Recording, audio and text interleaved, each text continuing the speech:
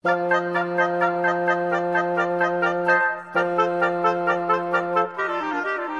说，我说，大家一起说。各位大朋友、小朋友，大家好，我是小猪姐姐。Hello everyone, this is Teacher Nora.欢迎大家收听今天的你说我说大家一起说。那么在今天的单元当中呢，要跟所有的大朋友小朋友呢来分享一个算是一句成语吧，小时候大家应该都常常听过，叫做逆流而上。请问一下诺拉老师，你有听过吗？有听过。对，鱼啊鱼会逆流而上。然后呢，我们其实都会用这句话来鼓励大家，就是呢，在你的生活当中，如果遇到了一些困境或者是一些挫折跟困难的时候，请你要努力的发挥这个坚毅的精神，然后逆流而上，突破困境。对，或者是说，当有件事情你可以很简单的去做去完成，但是你选择了比较困难的一个方向去做，然后训练自己，其实这也是一种逆流而上的感觉。没错哈。不过逆流而上呢，有些鱼它真的是要逆流而上，但是并不是所有的鱼都是哦。对。那想请问一下诺拉老师哦，所以呢，逆流而上这句话英文里头会不会有鱼会出现呢？会。真的会有鱼哦？应该是说，我们就是由它的一个现象，然后来解释这个成语这样子。所以我今天要举的例句里头就有那个鱼。好，那先告诉大家逆流而上英文要怎么说啊？因为其实就是逆流去游上去，所以我们会有 swim 这个字。To swim upstream 就叫做逆流而上。 Swim 就是游泳嘛，对不对？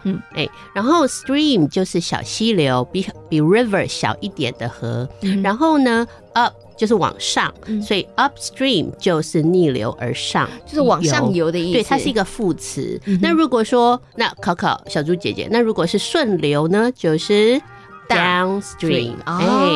OK。 对，所以 up and down 常常就是相反词这样子。OK， 好，所以这个逆流而上呢，其实蛮简单的啦。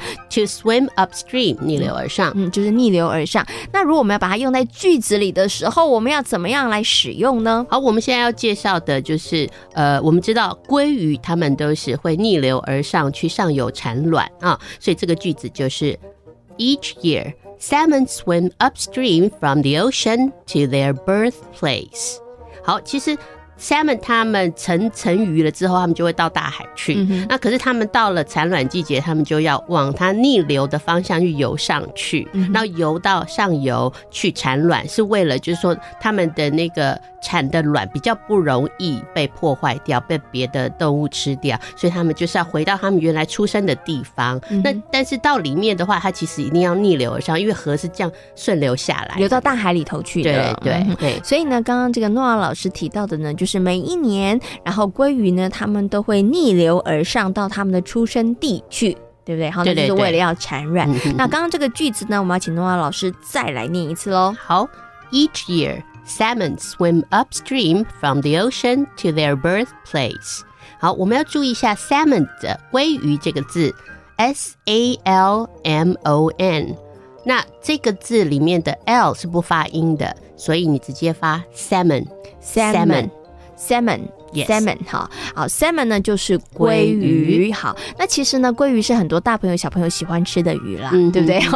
好，那我们刚刚呢是为了要讲这个逆流而上这个句子，所以呢介绍了这个 salmon 鲑鱼。那我们接下来呢要请诺拉老师花一点时间跟大家介绍其他小朋友也常常吃到的鱼，比如说像是鲔鱼。鲔鱼呢叫做 tuna yeah， 因为鲔鱼它其实煮熟了之后就是会肉质比较硬，所以我们常常吃到的是它的罐头好，或者是我们常常把它做成沙拉，鲔鱼沙拉叫做 tuna salad，或者是鲔鱼三明治 tuna sandwich，这都是我们常吃到的。好，然后另外一个是鳕鱼。鳕鱼就像我们吃的那个鱼堡里面的那个炸鳕鱼，那个叫做 cod。好，大家记起来了没有呢？关于鲔鱼、鳕鱼还有鲑鱼的说法哦。那么在今天你说我说大家一起说的单元当中，跟大家介绍了逆流而上的英文说法，它怎么说呢？ To swim upstream。大朋友小朋友，你们都记起来了吗？你说我说大家一起说，我是小猪姐姐， This is Teacher Nora。 我们下回空中再会咯，拜拜拜拜。